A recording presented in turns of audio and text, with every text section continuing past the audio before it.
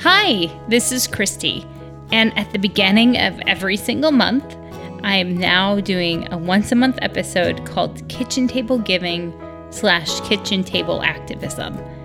And this is my response on how to raise kids that are anti-racist and having hard conversations in our home while honoring service and doing it all together. On September 11th, every single year in the United States, there's a National Day of Service. Usually that National Day of Service is used to somehow help first responders or to honor that sacrifice and service. This year, I suggest doing that. Look around in your town to see what's going to happen on the National Day of Service. Are there special projects set up that you can do already? That's the giving. Or maybe it's just writing thank you cards and knowing that it's nice that they're there. But I know that is privilege, that not everyone feels safe enough to call the police for help. And this is where the activism part comes in.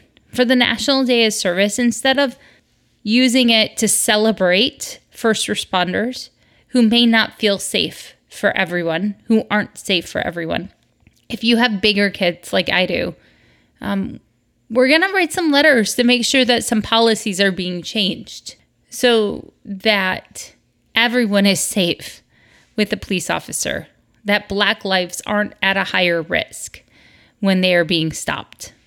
I would love it if all people could call the police officers and know that it wasn't going to put them in more danger.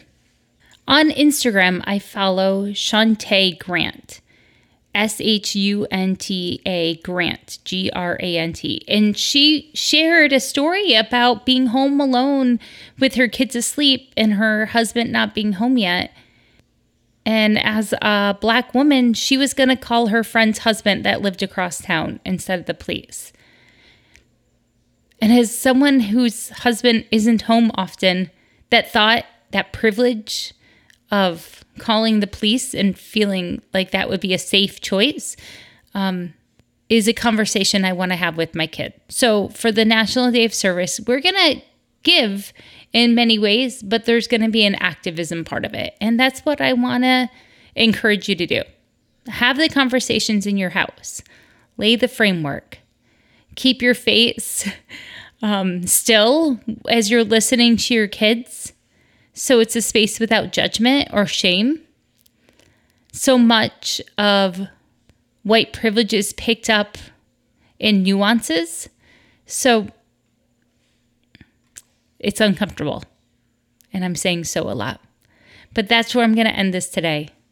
Use the National Day of Service for both giving and activism. You've got this, team. We're going to raise kids, and this world is going to be better than it was before they were born.